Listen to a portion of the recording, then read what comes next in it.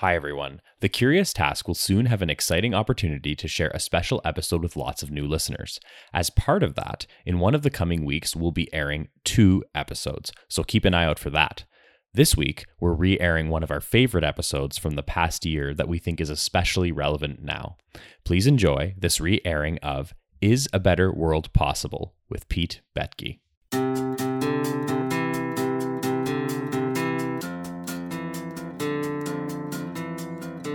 Welcome to The Curious Task from the Institute for Liberal Studies, where we explore economics, politics, philosophy, and other ideas from a classical liberal perspective.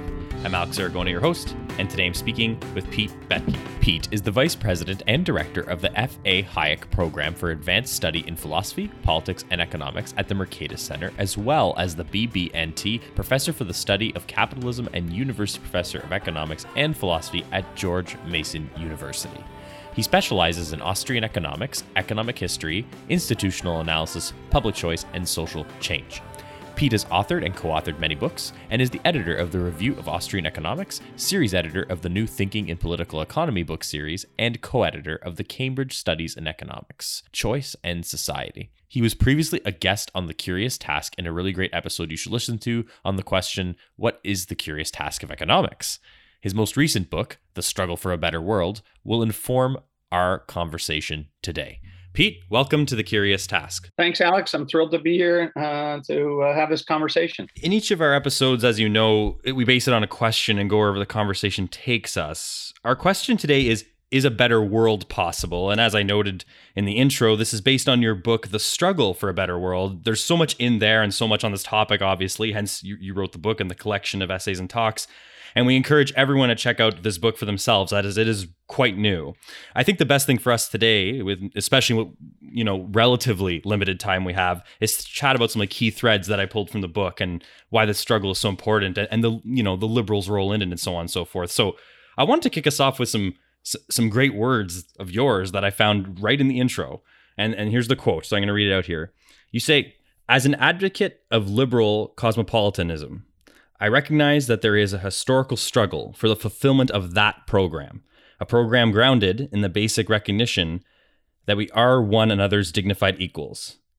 That is ongoing and unending." So there's actually a lot packed in there. So the idea that this is ongoing and unending, that the struggle's not over, basic recognition of individuals.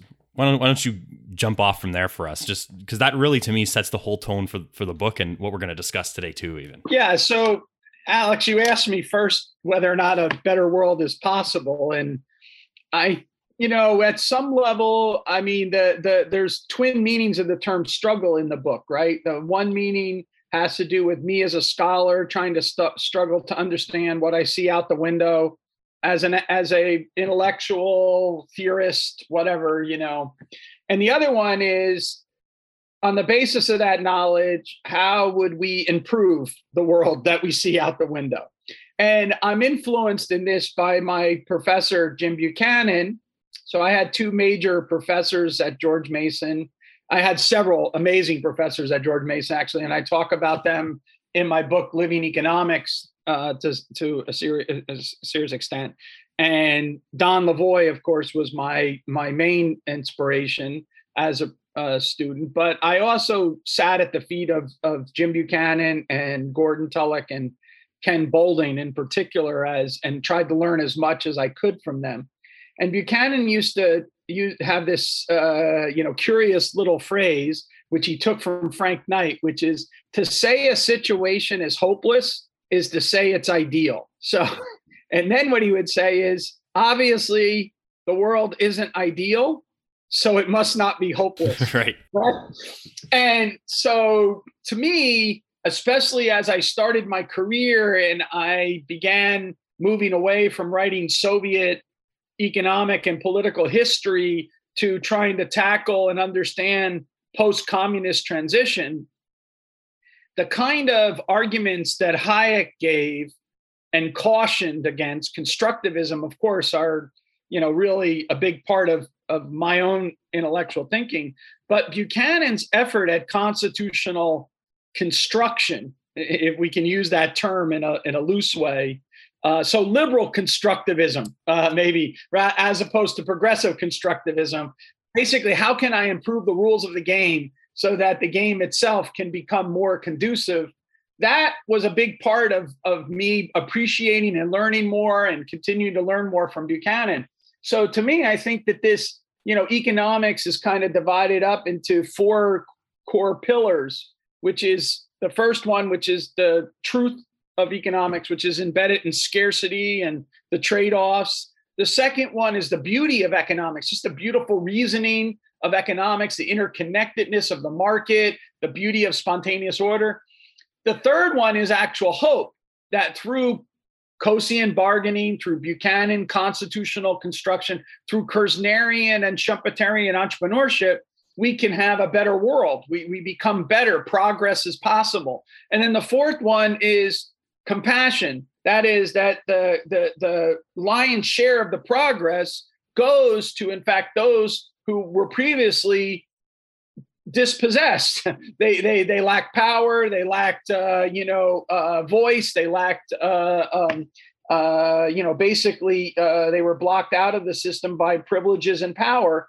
And what liberalism is, then this ongoing struggle, is that we accumulate liberties, and these are constant battles throughout history. So the Magna Carta gets us one thing, right?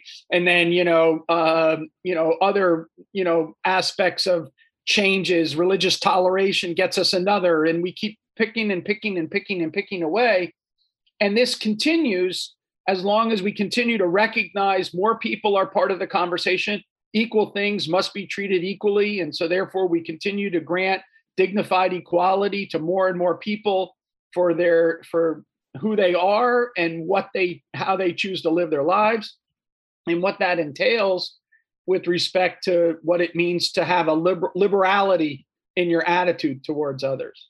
And so to me, this is the ongoing struggle. So, I apologize for going on here, but just to give you an imagery. So I teach comparative economic systems, and I use the imagery oftentimes of, in 1989, juxtaposing the tank, and the person in Tiananmen Square, then with dancing on the Berlin Wall, in December of, November, December of that year, right? So what did we think in June and July, and what did we think in November and December of 1989 itself about what was possible, what was, the freedom of the individual and the recognition of that. And I think that what happens if you recognize that point, you realize that then the post-communist period, 1990 to 2000, let's say, was one full of tensions and difficulties and backtracking and having to restart and everything like that. And so when you start to realize that, you realize that this is a constant struggle. And the title of the book comes derivative from a lecture that I gave in New Zealand, many years ago, when Roger Kerr and the New Zealand Roundtable had me come down there. I toured the country and I gave this what's called their Sir Ronald Trotter lecture. And what's fascinating about that is, of course, New Zealand is one of the great economic miracles, right? Lowest in the OECD countries to one of the richest in the OECD countries.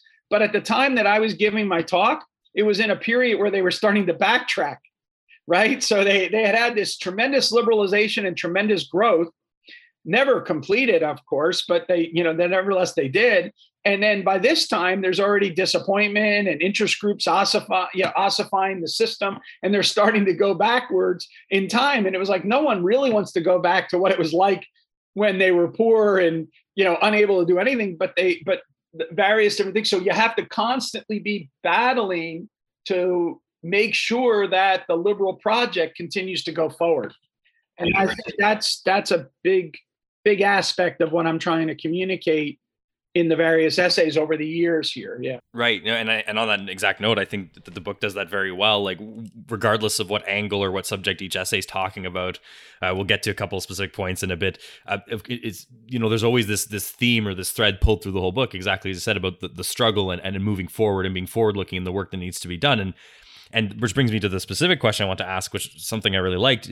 right in the intro of the book, and I think this is timely because it's July 9th as we record this now, you talk about the 4th of July, Independence Day, in the intro of your book, and also quote Frederick Douglass's words on it from over a century ago. And again, that's quite timely. Now, in some circles of folks who do pay less lip service to, Western liberty, freedom, this day and this ideal seems to come with like a sense of triumph in some circles, like it's the 4th of July, we're here, we're here, we've made it kind of thing. And, you seem to want to remind people that too much of that kind of thing is sort of uncalled for. That's the sense. Like, if we're serious about freedom, in other words, we need to recognize the many ways that it's still an unrealized ideal and there's still work to be done. And I really like that. One of the questions that I try to, it's after you get done putting a book together, you always have regrets about what you didn't get to say, especially when you get an opportunity like this to go around and talk about it. Because like, man, I should have said that or should have stressed this. And I think one of it's not explicit in the book, but it's actually in the book throughout, is a disappointment among myself of liberals, because I think liberalism and the intellectual heritage of liberalism deserves in many ways better defenders of it today than we have been, including myself. So I'm not indicting others and not including myself. I think we're all among the guilty. Yeah. Because I think that what happened is after 1989, because of triumphalism, too many people thought we had won the intellectual argument, and therefore they thought it was all about politics. Right. And they devoted their lives to political aspirations. And if you think about politics really is about minimum winning coalitions. How can I build a minimum winning coalition to be able to get my policy through? If you think about the world of ideas, you're just thinking about how it is that I can build a coherent argument that is compelling to people that might not agree with me. How do I engage with them? So what you're doing is you're engaged in a cultural argument that wrests control of the tacit presuppositions in political economy. In politics, you don't have time to worry about the tacit presuppositions. You're trying to win the day. And so as a result, you end up by standing next to people that are in fact, odious because they are useful partners for winning policy A or policy B or whatever. And next thing you know, you end up by being defined by those who are odious next to you. Now, what Frederick Douglass is trying to tell us is that, look, your hypocrisy that is associated with you celebrating the 4th of July and the liberty of mankind and the universal rights, you should, in fact, it should drive, as he says, basically principled men mad because of the inconsistency. And so that really struck me. The other thing, since this is a lot of the audience is libertarians and they know all this, if you look at that essay and you see who Douglass's influences were, it's Lysander Spooner. So, yeah, you have to understand that abolitionism has a long libertarian, individualist, anarchist roots to it that libertarians should be celebrating rather than, running away from in some sense. And so it's not that, Douglass is reading, Karl Marx or whatever, right? He's influenced by Lysander Spooner and the idea, as well as, obviously his own thinking and all of this. So to me, this is a great libertarian track. And again, building on Lavoie, if you look at Don Lavoie's book, National Economic Planning, What is Left, in the chapter on the what is left, when he tries to explain the true left, he explains that the Jeffersonian project wasn't hollow, right? In the sense that it wasn't a project which could not achieve its wonderful goals. The problem was it was incomplete, right? It's an incomplete revolution as opposed to a thorough revolution. There are ideas, by the way, which are hollow. That is, that even if we completely pursued them, they could not achieve the goals that we set for them. I would argue socialism is a hollow ideology. It promises one thing and it can't deliver on it, but it can't deliver on it not because socialists didn't pursue it consistently and persistently. It was because socialism itself is incompatible with the very goals that socialist means are incompatible with the very socialist goals that they're trying to achieve. Whereas liberalism, I would contend, and of course, this is part of the struggle, is that this is an argument that other people are going to debate and disagree with. But I would argue that liberal means can achieve liberal ends. The question is whether or not people are going to consistently pursue liberal means. And there's a variety of reasons why they might. Prejudice, but also vested interest. People benefit by not being liberal, right? By getting power and privilege given to them. So we have to worry about protecting competition or promoting competition.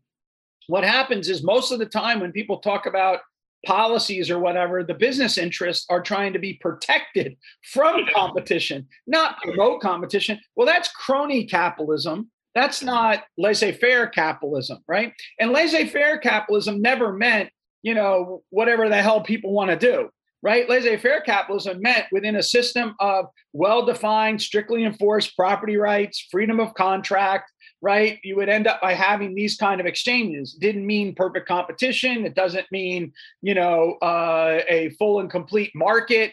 It means an ongoing discovery process within a private property, freedom of contract kind of system with relative prices that are constantly guiding us and profits that are luring us and losses that are disciplining us. And so anytime that we turn around and we privatize profits but socialize losses, you shouldn't be surprised that the system doesn't work so well.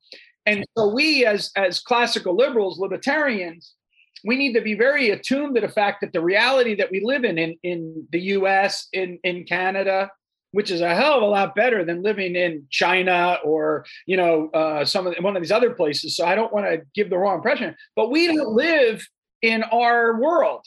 We live in a modern version of mercantilism. That's right. And Adam Smith and liberalism were born as a criticism of mercantilism. And so we need to remember that and focus our energies in the right direction. And I really like your point about and I don't know exactly how to put my thumb on this, but I will say maybe we'll just tie it to Hayek's essay on why he wasn't a conservative. Maybe that's a good starting point. But I think when you tied all those thoughts back to the idea of as we exited the Cold War era and the Berlin Wall fell, and this sort of this triumphant mentality, and we were first talking about Independence Day in some people's minds being a triumph. But I think that actually ties nicely back to your saying at the end there, because I do find that we will be guilty as classical liberals or people that are supposedly upholding the liberal tradition if we do settle into some sort of, for lack of a better term to everyone listening, conservation or conservative mentality over the institutions we have today, because they are, relatively speaking, I guess compared to feudalism, let's say, liberal, relatively. So I think that, so here's an interesting thought experiment that I always like to promote. It's just a teaching aid, so it might not be the best thing, but imagine yourself that you're a Martian and, you're able to come to the earth in various different times and then look at the situation around you, So think about a Seinfeld joke, right? And Jerry Seinfeld, one of his first jokes that he used to tell is if you were an alien and you came to the earth and you saw people walking their dogs around, you would think that the dogs were in charge because people are walking after them, picking up their poop, right? So imagine you're an alien, you come to the earth and you look around and everything like that. Can you sit there and say that if you were a gay man in 1950 and you're an alien, you come down here and you look and you say, wow, life was better for them then rather than now, right? It's not true, right? If you're a minority, in my lifetime, this is hard for me to realize, but in my lifetime was the Loving case in Virginia with interracial marriage.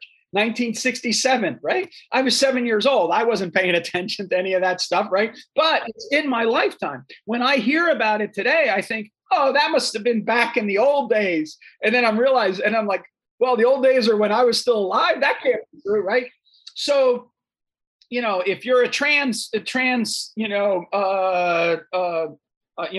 woman, which period would you rather live in? So when I was in college, I actually met Renee Richards, a trans woman tennis player, and she was on a tennis circuit. She was a revolutionary in some sense. She broke out onto the whole thing or whatever. So, but imagine the struggle she faced versus struggle, say, a trans athlete today would face, right? And so these are such a amazing times, and we're still missing. We're swinging and missing. And so the trans athlete thing is a perfect case in point. We're swinging and missing. And so how do we actually end up by, getting to a world which recognizes people's rights, respect them as individuals, give voice to where they previously not had voice, and yet at the same time, recognize that we live in a pluralistic society, that we're all going to have differences and disagreements. We're going to quarrel.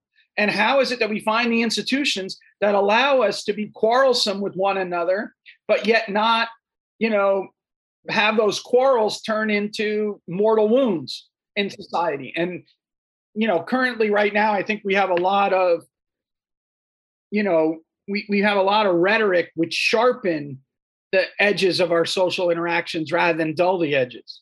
And that is tied in with, certain populist rhetoric and other kinds of things. And we need to get back again to a civility, but a civility that maybe an earlier age might have preached, but we need to do it so much better in the future so that we actually have a future conversation. We can't ever go backwards, and nor would we really want to. We want to go forward, and the forward is where all the good stuff lies if we can actually fix it right. So we believe in progress. I mean, again, the Enlightenment values are values of universal human rights, but also the belief in reason and evidence and the belief in progress. So the possibility of progress. And it's that possibility of progress through reason and evidence that I believe is at the core of improving liberalism and the liberal society going forward. Right. And I really like the point you brought up about populism and things that are happening now, because even if we look at just for example, if me and you think about a timeline right now from let's say towards the end of the Cold War and the fall of the Berlin Wall till now, and we just look at that pocket, if it's true, and now we're speaking to those who had that sense of triumph, that we could rub our hands and say, okay, the quote unquote free market debate won, we won that battle. Now it's just about politics. Well, something happened between that, cleaner consensus period of let's say the 90s to post 2008, and then in 2015, if we feel like we're dealing with new struggles, back to our word here, and there's things that are just sort of waking up out from under us as classical liberals saying, well, hold on, wait a minute, 2015 to 2020 has been a surprise that many have described, and to your point, it's well, maybe that's why we all count ourselves as part of the guilty, and in other words, if that's the case, then clearly we couldn't wash our hands off of everything after the Cold War, right? So for the listeners there, I mean, again, it's not like everyone has been bad on this. I mean, you had a very interesting podcast with Jacob Levy, many about his work on pluralism and a pluralistic society and whatnot. Chandran Kukathos has thought about it. But in general, if you think about libertarian thinking, who among the array of very smart economists, philosophers, and political scientists have risen to the kind of intellectual creativity of Robert Nozick? Right? That's what you really need. And you would have thought that 1989 would have been an impetus for a whole, not Nozickian revival, because I don't mean that it has to be along Nozick's lines. We would have had creative thinking about the difficulties having to do with this, as opposed to believing that we won. And so we don't have to be creative about foundational issues. We just have to be creative about how we get, deregulation through, or lower taxes. A 1,000-page of free trade agreements. We won. Yeah. And so to me, I think that how do we live in a cosmopolitan world benefiting from, because again, here's an interesting puzzle, right? And this is a very Hayekian point, which is that the Great Society relies on our ability to cooperate and coordinate with people that have a great social distance from us. So not only physical distance, but great social distance. Think about Voltaire, the Jew, the Gentile, and the Muslim, right? But yet they're able to coordinate and cooperate with one another precisely because they're in the marketplace in commercial society. So we put all of our eggs in the efficiency basket for economics, when we should have been also putting eggs in the basket for the civility aspect of economics, the do commerce thesis. Now, of course, Deirdre McCloskey has done that. So again, I'm not saying no one has done it, It's just that as a movement as a whole, people might have been more attuned to these things. And so to me, I think the greater the social distance, the greater the opportunities for benefits from exchange. But also the greater the social distance, the more transaction costs it is for me to engage in that exchange. So what do I need to have? I need to have some kind of institutions which actually ameliorate those social tensions, lower the costs associated with that interaction, and therefore experience more of it. All right. And that's what liberal cosmopolitanism is really all about. It's building those institutions. Well, what the hell? Like, ever since 9/11, we've been doing the opposite. We run in the opposite direction. So, I have a chapter in the book which deals with the reception of free to choose.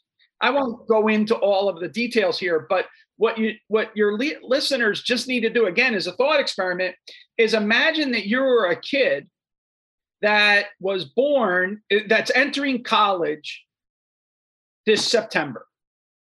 What is the world that you've experienced? Okay, you're born not when communism was falling. Communism is ancient news for you. You have no idea what that is. It's like watching like a picture of Churchill or something. It's just you don't care. What you know is that 9/11 happened before you were born. But what you've known is that the United States has been in permanent war with the Middle East ever since, in Afghanistan and Iraq, and that the Allies have joined in with that as well. So they're not out of it, right? So we're in a permanent war economy. That permanent war economy then confronted a global financial crisis. In the process of the global financial crisis, it seems that the investment banks did well, right? And average Joe didn't do so well. So there's growing inequality. There's growing concerns among the new generation of whether or not they're going to be able to have the things their parents had. Okay, and then you get a global pandemic. So and again, government is the solution in each of these three things. Government grows, right, because of the crisis. And so we can say that government fails because it grows, and it grows because it fails.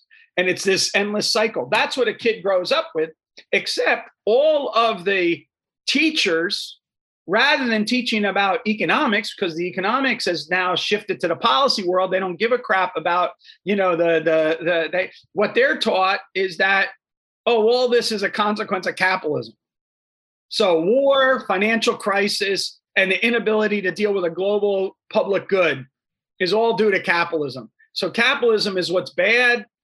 There's an alternative. It's government like that. That's the tacit presupposition that an 18, 19, 20-year-old has right now, compared to the tacit presupposition that I had when I was an 18, 19, 20-year-old that was being introduced to economics for the first time. But it's after I had experienced as a child, the issues having to do with the 60s and the Vietnam War, and then Nixon, and then Carter and the stagflation. So to me, when I was there, people tell me government's the problem with the economy. I'm like, yeah, that makes sense. That seems perfectly fine. Now, these kids, so what I guess the message that I would want to get across is that we forgot that politics is downstream from culture. And because we seeded culture, we ended up by not being able to be part of the intellectual conversation about the nature of the power and privileges that currently exist in the system, which prevent the system from delivering people from, their frustrations. Absolutely. Yeah. And actually, that's an excellent place to take a break. So we're going to do so right now. Everyone, you're listening to The Curious Task. I'm speaking with Pete Boettke today.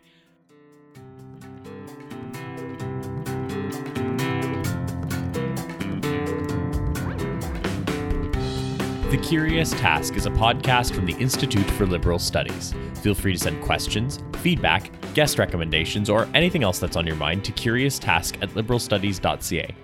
A special thanks to our supporters on Patreon as always, including Sabine Elchidiak, Scott Scheel, and Travis Smith.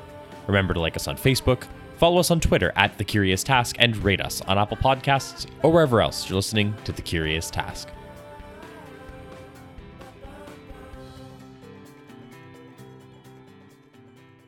Welcome back, everyone. You're listening to The Curious Task. I'm speaking with Pete Boettke today. Pete, I think the first half was great. We talked about a lot. Just towards the end there, you said a bunch of things that sort of reminded me of that part of the book, and I believe you said it was James Buchanan talking about the soul of liberalism and the liberal project, so I want to talk a bit about that. And then we also did talk about, the liberal struggle ultimately being an unending, and you kind of but referred to it as sort of an emancipation project ultimately at the beginning of your book too. So in everything we talked about the front, I wanted to jump back in by saying, is in reference to everything we were just talking about, if we have people turning around and talking to the traditional liberal and saying, well, capitalism's the problem, as you said, that's their frame of reference, right? Is the liberals' role then to turn around and, as you said, get into what are the traditional critiques of privilege and power and the problems with capitalism and say, for example, yes, I agree, X, Y, and Z is a problem with what you're seeing, but you might be wrong at A, B, and C, rather than, for example, what I see a lot of liberals tend to do, rushing to just defend, quote, capitalism as a whole, if you see what I'm saying. I was a little rambly, but that's sort of my question ultimately, is the liberals' role, in my opinion at least, and I want to hear your thoughts on it, should be to actually agree with some of the valid critiques and call back to the original liberal tradition, as opposed to just saying, no, capitalism's great, free trade agreements, etc. I mean, let me state the weaker case first, which is along as the liberal line. So Doug Irwin is one of the most serious defenders of free trade around the world today, and he'll defend the trade agreements because his argument is that compared to what otherwise would have occurred, those give us some free trade as opposed to what otherwise would have been the other one. And I think that's an empirical claim. And, he has his evidence that he presents, and, his books should be widely read and understood. I personally don't like that particular line of argument, only because, and maybe it's because I'm too safely ensconced within the university, which has its own problems, So I want to talk about the ideal. I don't want, there's an old essay by W.H. Hutt that influenced me a lot when I was a kid. It's called Politically Impossible with a question mark. And in it, he said the economists should never worry about practical applications of their ideas, because by the time it gets to policy, the politicians are going to water it down. So what the economists should do is give them the truth unvarnished, just always stress like what the whole truth is and nothing but the truth, because when it gets into policy, the brine of politics, it's always going to get distorted anyway. So if you try to distort it to begin with, to communicate to more audiences, then when it gets distorted again, it's like, deformed beyond recognition. And yet it has the name. So it's called, market reforms, but it's like really market socialism in some sense. So anyway, so let me just start with the idea of why I stress the emancipation. I stress the emancipation aspects because I think that one way to read what Adam Smith is about is challenging the power and privilege of the mercantilist class. But it's also the case that if you study the history of liberalism, I was very influenced by Lionel Robbins's book on the theory of economic policy among classical British economists, because what he tries to argue in there is for a coevolution of the body of political economy thought and the body of liberal political thought. So his argument is if you follow it, what happens is that the economics and the argument for economic liberalism and the argument for political liberalism evolve together rather than separately. And so they're tied to one another.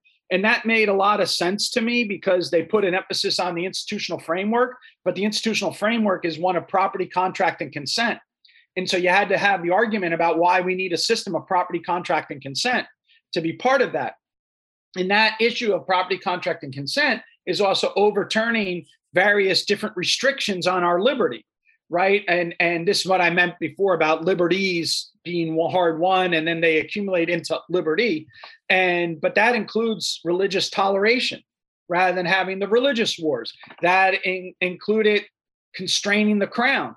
right? So the crown doesn't have unlimited authority, but putting restrictions on the crown, parliamentary system, other kind of things to put checks on authority, to beyond the feudal system, moving beyond the feudal system. I'm reading a really interesting book by Emma Griffith. She's a social historian in England, and it's called Liberty's Dawn. And it's about the life histories in the 19th century in England. And it's based on diaries, letters, memoirs, these kind of things. And it's really fascinating, starting in 1810 and then carrying into 1890, how life improved for people. Now, it still was miserable, but it was so much better than it was to start with, right? And one of the things that's fascinating about it is the ability to move away from the apprenticeship system. So the apprenticeship system that was founded in the 16th century, that actually tied people basically to these families would take their young kids and give them to these, people pay for them to be trained by an apprentice with somebody. And then that person didn't earn money. They apprenticed for the person until they got to a point, then they could become a master and whatnot. Well, what happened in the 19th century, one of the things there was laws that were passed that eliminated the bonding of that person to the master, so the apprentice to the master. So now all of a sudden apprentices could leave on their own. They had exit options, and that opened up all kinds of ways in which they experienced the labor market. To me, that's amazing, aspect of things. Yeah. And so I want to see liberalism as seeing this aspect of the great escape, from the violence trap of the Malthusian world to realizing the great expanse of the great society. And that's what liberalism is about, is each of those steps that move us in that way. Now, your other point, which I think is important, and again, it's a missed opportunity in the book, but let me state it here, is that I do think that we are lacking a serious adult conversation of three issues that I'm getting at in the book, but I don't say it quite like this, which is the first one is the fiscal gap, that the Western democracies have in fact fallen prey to what Buchanan calls the fiscal commons. And it's too complicated to go into all of this right now, but what you need to do is look up the theory of what's called intergenerational accounting and the notion of the fiscal gap. That is, how much promises have been made that require fiscal obligations in the future, and what are the projected revenues that would be able to meet them, and then what's the gap between it. And so what's happened is that gap has gotten, in the United States, for example, in the trillions before COVID, right? 211 trillion before COVID, let alone after COVID, which is now like through the roof. How do you unwind that, right? You can't, right? That's a serious conversation. How do you get out of that situation? The other one is, ever since the global financial crisis, but actually, to be honest with you, going all the way back to 9/11, what's happened is the Fed's balance sheet and what the Fed does has drastically changed. And that's true for the monetary systems in Europe. It's true for monetary systems around the world. They've violated their rule of law association of tied to their job as a central bank. So how do you have an adult conversation about getting the monetary responsibility back? So fiscal responsibility, monetary soundness. And third one is structural inequality. Now, a lot of liberals are going to balk at that. But here's the reality. The same people who balk at that have just spent the last 20 years talking to you about the rent-seeking economy, that, all these regulations and restrictions and everything like that. Well, each one of those things creates structural inequalities because they don't allow for the free flow of labor in the economy, right? And so we have to admit that and these regulations and taxes and everything, they haven't fallen equally on everyone. Right? They fall disproportionately on some versus others. That's just a reality of politics. And so we can't be both defending the existing status quo and criticizing the existing status quo at the same time. So we should focus the fact and agree, as you said, with the criticism. the current system is rigged in a way that it doesn't need to be rigged. And it has benefited some at the expense of others. I mean, remember what the core principle of public choice is that it's the logic of concentrated benefits and dispersed costs. You concentrate the benefits on the well-organized, well-informed in the short run, and disperse the costs on the unorganized and ill-informed in the long run.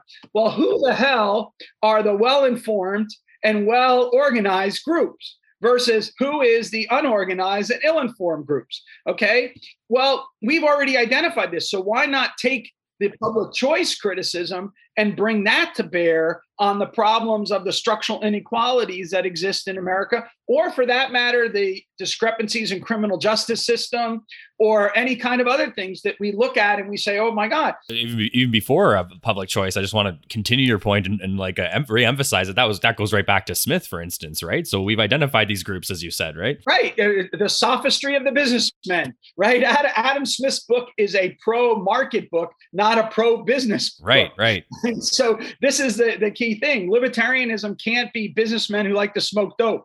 That's not the rallying call. You don't go to the streets with that as your banner. So, it's a systematic criticism of a system of power and privilege that is granted to some. And the problem is that a lot of progressives are literally feeding into the power and privilege, right? And our job is to be a gadfly and expose that. That's part of our job, is to expose who these concentrated benefits go to, where are those interest groups and things like that. And, we can do that through a variety of things. Campaign contributions is one of them, but there's a variety of other things. And I think as well, not downplay those as like I'm actually just ripping Levy off here, so I have to credit him, like a subsidy here and there, a football stadium tax break there, and actually talk about it as power and privilege and elevate that, and not to over exaggerate, like, the state rent seeking, which is bad enough. It doesn't need exaggeration. These things need to be talked about in even sense, back to people like the way Smith did. Yeah. So I'm going to go there, though I try to avoid going there because of all the connections in it.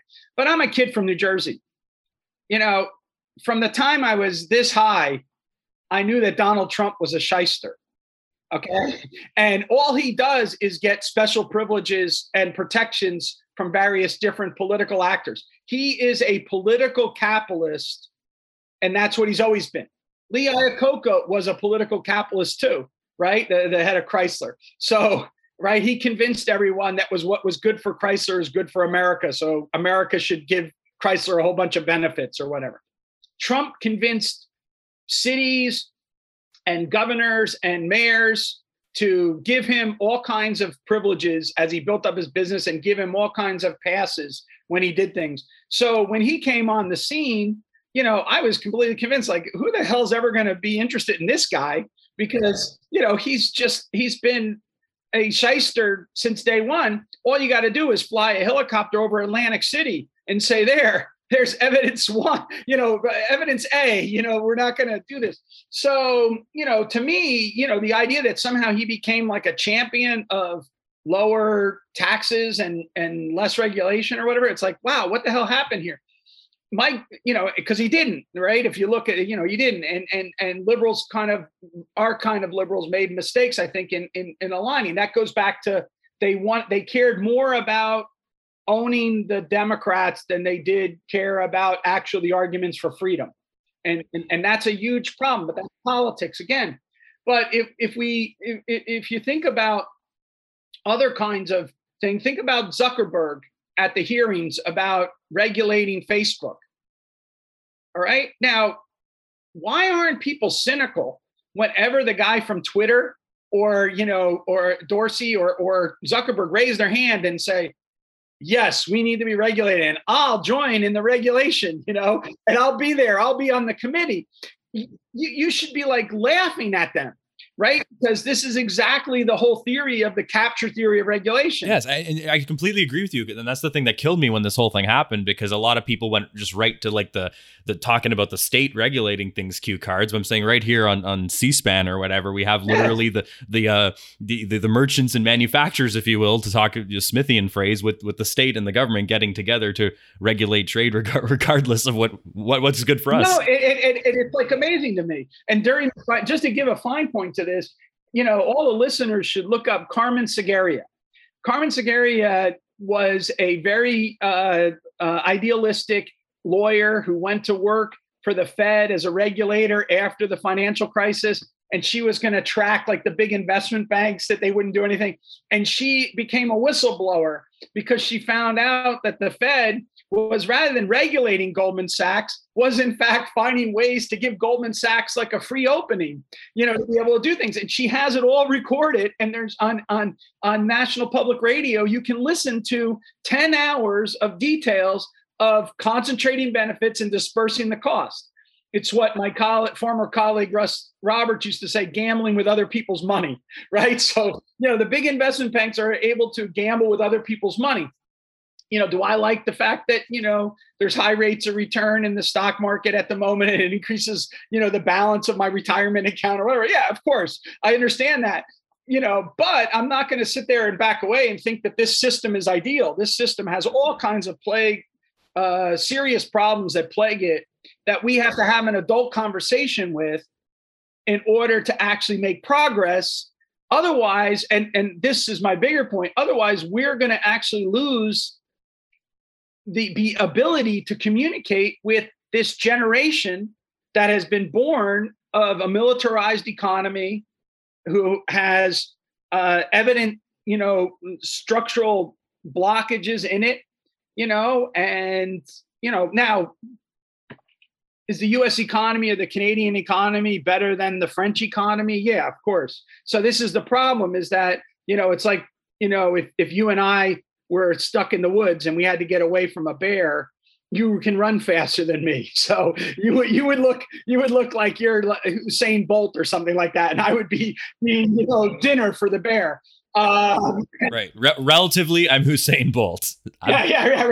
But the reality is that, we could do so much better, and we could have so much, better economic and social relations if we just fessed up to the illiberal nature of some of our institutions. Right. And I think to me, like, I don't know, like, do you feel like I don't want to, like, because you and I could speculate forever, and this is more of a freewheeling sort of thought process, what I'm about to ask, but, because there's going to be multiple answers to it, but specifically in the classical traditional liberal circle, do you think that a lot of the sort of potentially downplaying or sidestepping the adult conversation that you've been talking about some of the structural problems or certain topics about inherent privilege in the business community, all the stuff we've been talking about, is that sort of like a bit of a cultural hangover, if you will? I didn't term that, someone else did, I forget who, from that sort of Cold War period, that Reagan era, where you kind of did have that fusionist conservative classical liberal alliance. Number one, do you think that's kind of like a hangover from that period that some people are having trouble getting past? And number two, it sounds like you're saying that in order to make progress with our struggle for a better world in the liberal circles, we do need to run away from that sort of cultural hangover. I mean, this is a complicated question. So let me start with a professional point in economics and then to a broader society point. So I happen to be an Austrian economist, right? If you cut me in economics, I bleed Mises and Hayek and Menger and Kerzner and all the Austrians, okay? And so that means that I find different allies in the economics profession that I want to have a conversation with. So methodologically, analytically, and then ideologically, okay? And so who do I find as alliances? So on methodological grounds, oftentimes the alliances are with other heterodox schools of economic thought, all right? And I've done a lot in my career with interacting with heterodox schools of thought. Analytically, it's usually more like not heterodox people, but people that are trying to challenge and develop more dynamic approaches within mainstream economics. So like more like complexity theory and things like that. And then ideological, you find allies that are libertarian type allies that are in the Chicago school and everything like that. So it depends on the different pockets of alliance that you find yourself in.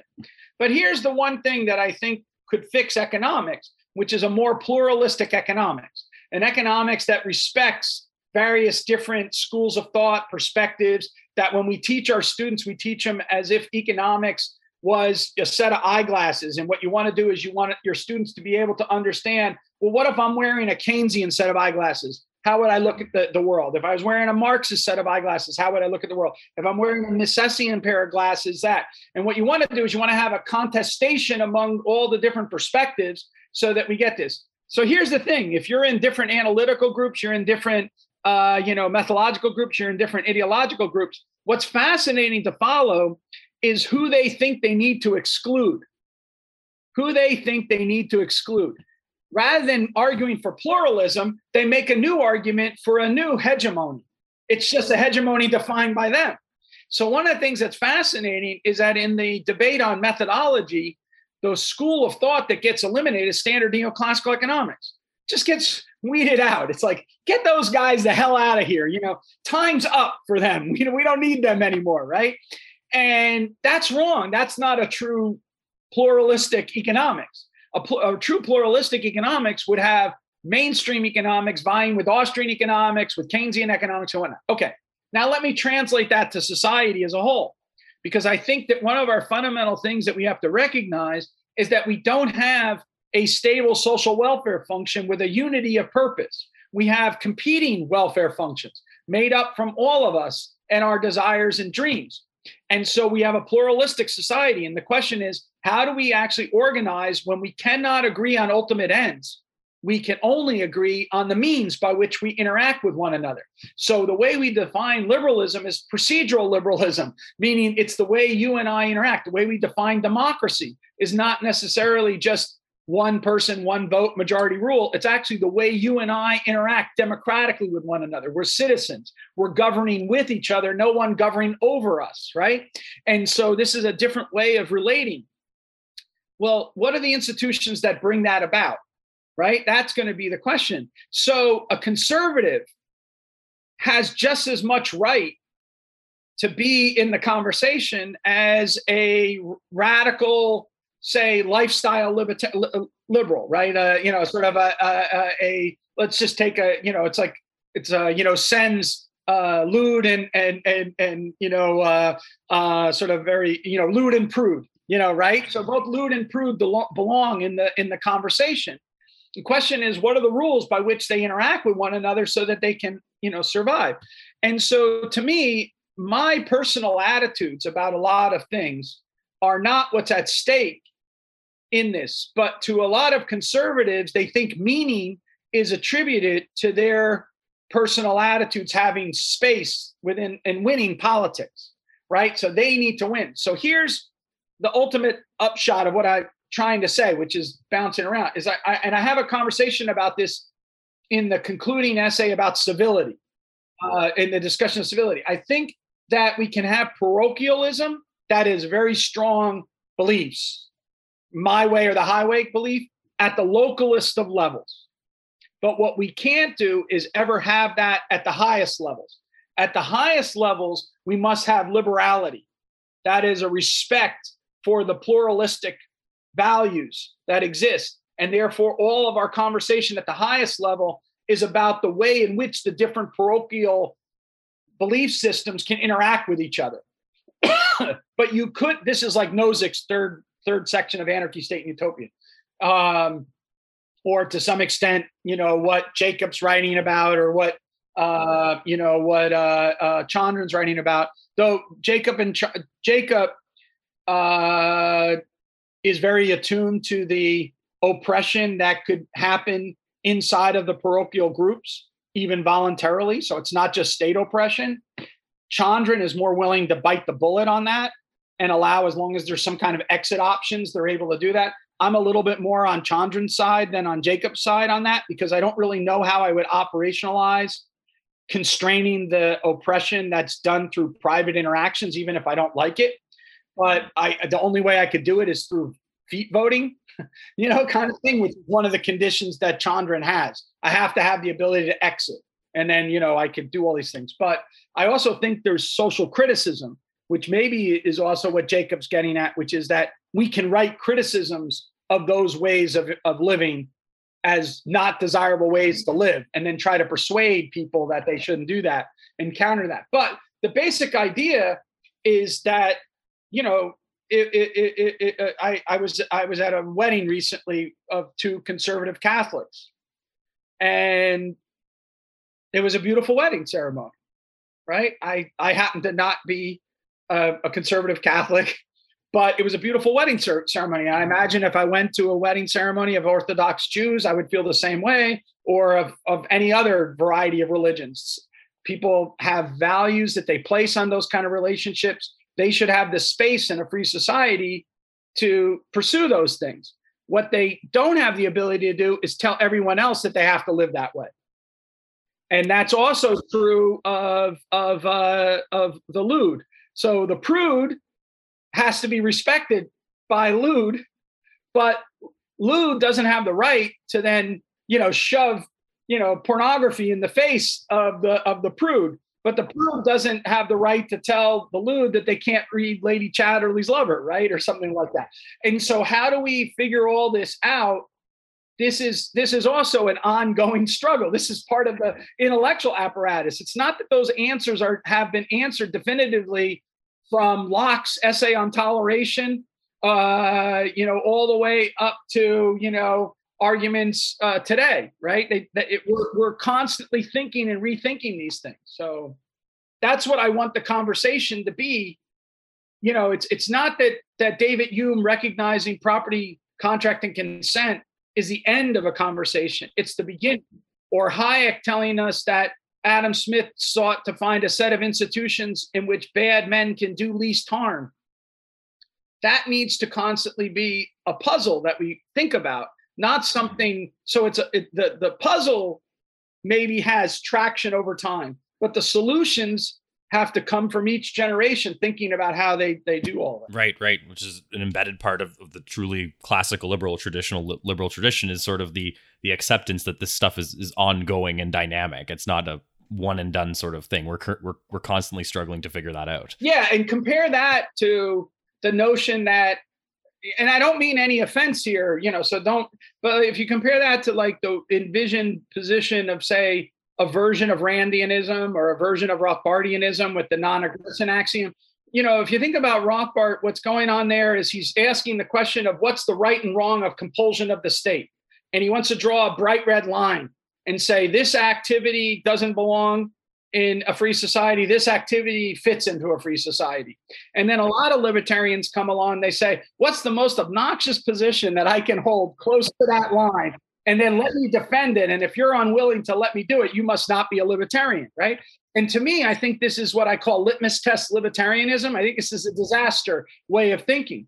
Instead, to me, it's an ongoing conversation about how it is we come to respect the rights of other individuals, and how, as the way Mill put it, what are acts that are prejudicial to the actions of others, right? So there are actions which are prejudicial with respect to others, and what he means by that is externalities. What is the way in which we fence in and try to find our way? And to me, that's an evolving, constant struggle to figure out how it is we can live better together than we ever could live in isolation from one another. And I think that's actually, as our time winds down here, a good place to end off the main part of our chat here. But before we go to the formal wrap up, Pete, I just wanted to touch on one more note here. I'll again remind those listening that this episode is being recorded in early July. When it comes out, it'll be sometime later. But as of today, it is still fairly recent that we lost a friend of freedom and a friend to many of us, Steve Horowitz. Pete, one of the people you dedicated this book to was actually Steve. So I wanted to get some of your thoughts and reflection on him. Why was he one of the people you dedicated the book to? Did you want to talk about some of the way he's influenced you? And of course, for those listening, Pete has written about Steve since he passed, and you can find his work online. But I thought to talk a bit about him here today. It just seemed very, very fitting. Just some thoughts and reflections on Steve. So I should mention right up front that I get a little, I might get emotional. I don't want to get emotional here. Steve was one of my dearest friends, and longest friends, 36 years. And we were partners, co-authors. We did a lot of things together. We shared the same professor, Dave Perchicko, Steve, and myself. And I've been trying to write a more formal piece about Steve for Liberty Fund that I was asked to write. And I haven't yet been able to get the words down because I'm too tied up with the emotions about it all. So I'll try to be, as good as I can on this. So Steve, the first thing I should say to the audience is that Steve faced his disease with amazing attitude. So he developed a form of cancer, which I had never heard of actually before he told me that he was diagnosed with it. And the treatment options of it are continually getting better, but they're still not there. And Steve had some very bad fortune with the treatment options. And so he became kind of an experimental patient fairly early on. But even as late as June 24th, which is basically 2 days before he passed away, he died early morning of the 27th. I was, exchanging, messages with him, and he was optimistic to the end. So he really faced his situation with utmost courage and optimism, and that really defines who he is. Actually, it's amazing when you think about it. So Steve and I have the same roots. We went in different directions. He taught in liberal arts college for years, and also was a public intellectual in a way that I've never been a public intellectual. I taught in PhD programs. I train PhD students. I try to work within the economics profession to try to get a hearing for the kind of ideas. Steve talked to a broader audience.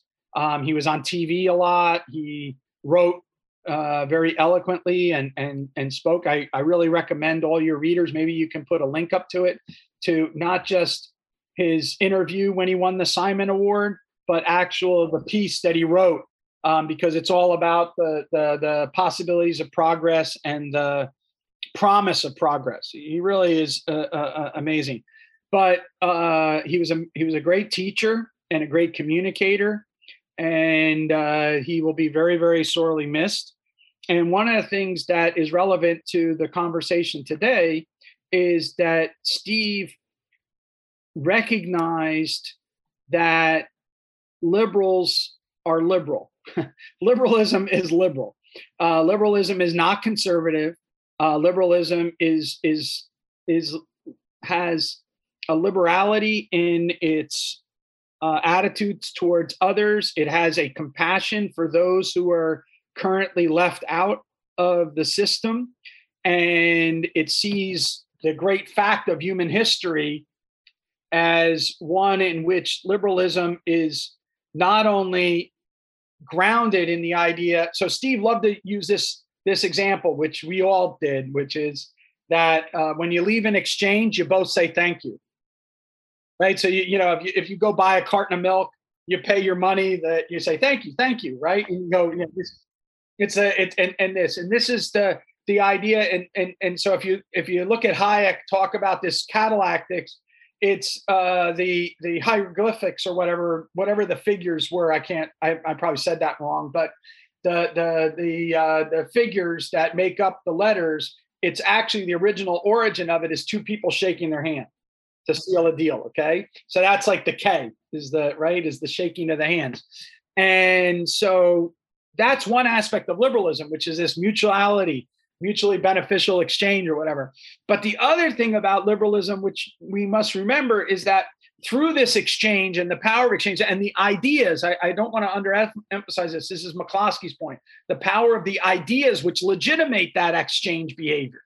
Right, that allow us to give it a go. It's the ideas, as Deirdre likes to stress.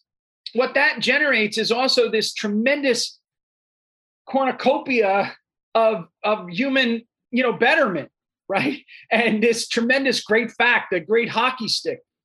And what that does is it actually offers not only a hand across to shake hands and welcome a stranger into friendship, where strangers nowhere in this world, which is the liberal cosmopolitan dream, but it also represents, and I don't mean it in any kind of demeaning sense, but it is a hand up. The whole process of economic development takes the least advantage and lifts them up. So in 2015, because of the expansion of trade, this is one of the things that's weird about like what we were talking about earlier. So relatively speaking, we are more global than we've ever been, right?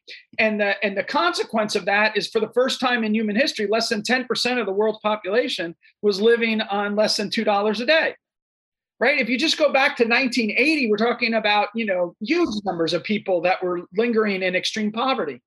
And so trade and the mobility of labor and capital throughout the world has improved the lives of people so much. COVID, by the way, has reversed that trend.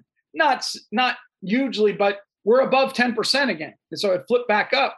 And that's, horrific. And Steve was one who understood this balance. He celebrated the Simon. That's why he won the Simon Award.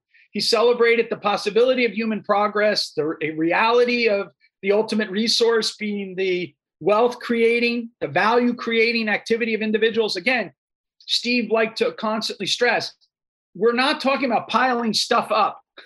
We're not, right? It's not about piling stuff up. It's about creating value. And that means you're creating wealth. And what that wealth creation, the way Simon puts it, is human beings make more than they take. So we make more value than we take value away. And as long as we're making more value than we're taking away, tomorrow is going to be better than today. And so Steve really believed that tomorrow was going to always be better than today. And he believed it about economics. He believed it about culture. He believed it about medicine and everything else. And so, even as he was sick and fighting with this, and, his family was so heroic. I mean, Sarah is just an amazing partner for Steve. And I feel so horrible that that partnership got cut short. And my feelings are all out for her to wish her the best, and her daughters the best, and Steve's children from his first marriage, as well as his first wife, Jody, who I was in their wedding. And, I can't imagine, the suffering that all of these people are going through, to have someone so young and so promising taken away from them. And, but Steve, even in the end, even when he was sick, he still had so much progress. Talking to him about his disease was like being in a seminar about science. He was just so curious. He was so curious about how they were inventing medical innovations, and just whether or not he would be around long enough to benefit from all these medical innovations. And so it's, it's really, I knew he was sick and I knew it was bad, but I never thought that he wouldn't beat it. And so even on that day, when his brother sent me a text on the 26th telling me that Steve was in trouble, it was hard for me to process and believe it, and so I don't really know what my partnership and my efforts are going to be like without Steve in the world. And so I think that instead, people like Dave and I and Emily Chamley write, what we need to do in Virgil's store is we need to like double and triple down and try to, live right by what Steve was doing intellectually. And, we're eggheads. So, there's emotional things associated with the person and all of that, but then there's also ideas. And this is the way like I process, Steve and I and Dave and others process the loss of our teacher, Don Lavoie, who also unfortunately died from cancer at a young age. And we all in our own ways decided that, ways in which we're going to try to advance what Lavoie was trying to get across. And we did it in our own way, as best as we could. And I think now that's kind of the reaffirmation that we need to do with Steve. And just along that lines, for your listeners who are into Steve's economics, So Steve did a lot of different things, but in economics, one of his big projects was in macro and money. And he wrote a book on micro foundations of macroeconomics.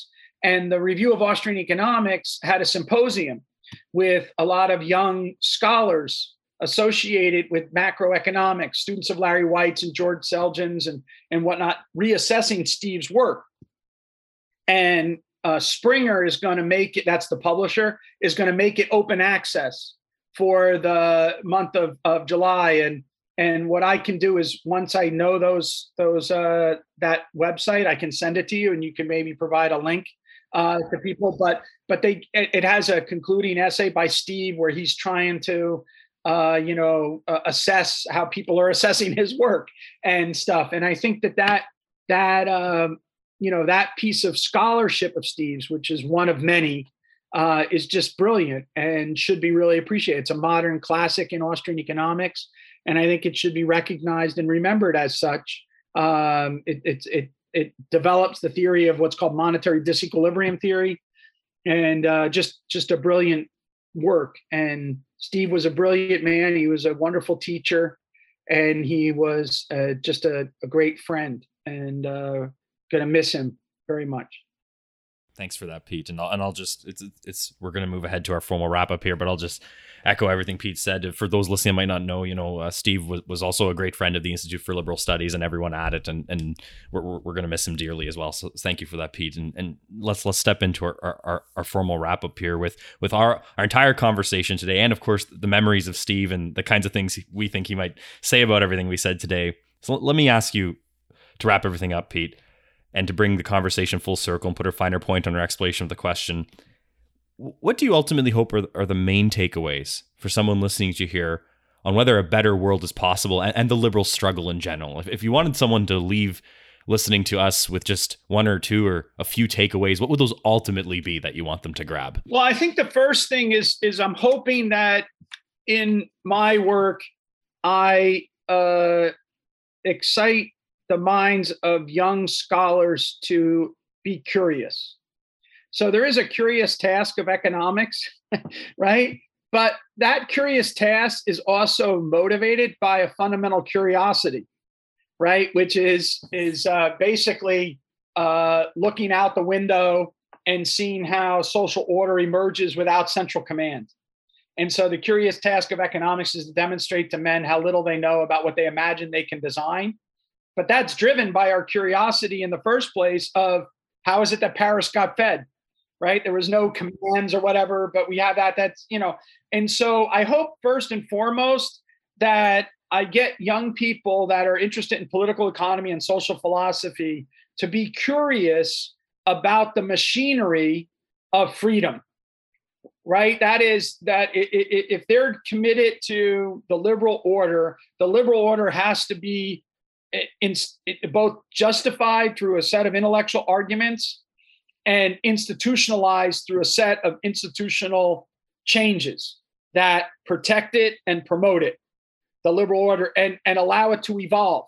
And so there's curiosity about a set of institutions that are both coherent enough to serve as a guide over time, but flexible enough to adjust and adapt to the changing circumstances of the time. And can we find those sets of institutions which allow us to live better together than we ever could apart? And the final thing on this, if I could summarize what I'm trying to argue, is that the liberal order is one that allows ordinary people to do extraordinary things if they are given the freedom to act.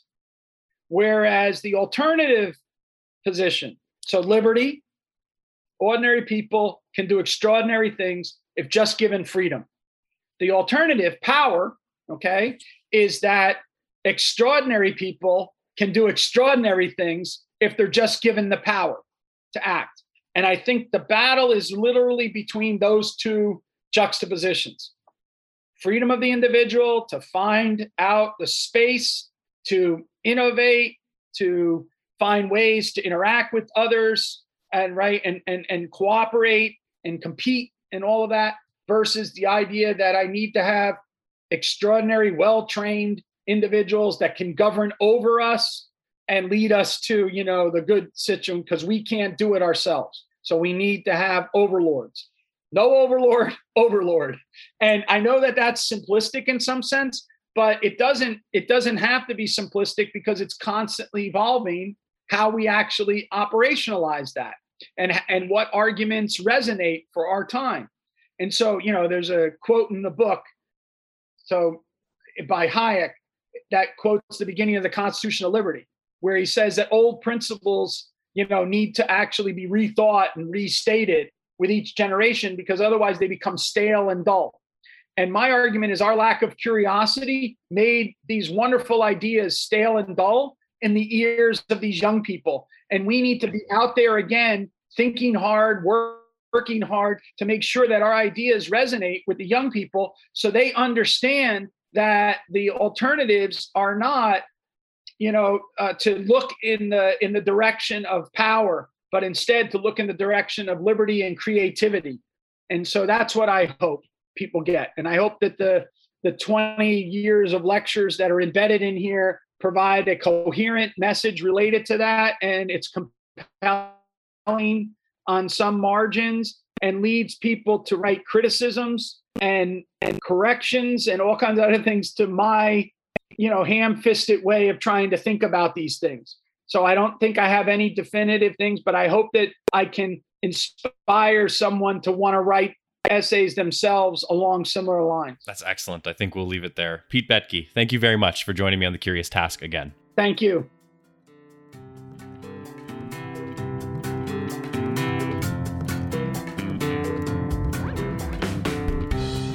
This episode of The Curious Task was produced by Alex Aragona and Sabine L. Chidiak. Our executive producer is Matt Buffton. The music you heard on today's episode was created by Lindy Voppenfjord. You should check out his other stuff online. The Curious Task exists today because of donations of time and money from those creating it and listeners like yourself. Check us out on Patreon and find out how you can support us and get access to exclusive offers. I'm Alex Aragona. Thank you very much for joining us on The Curious Task.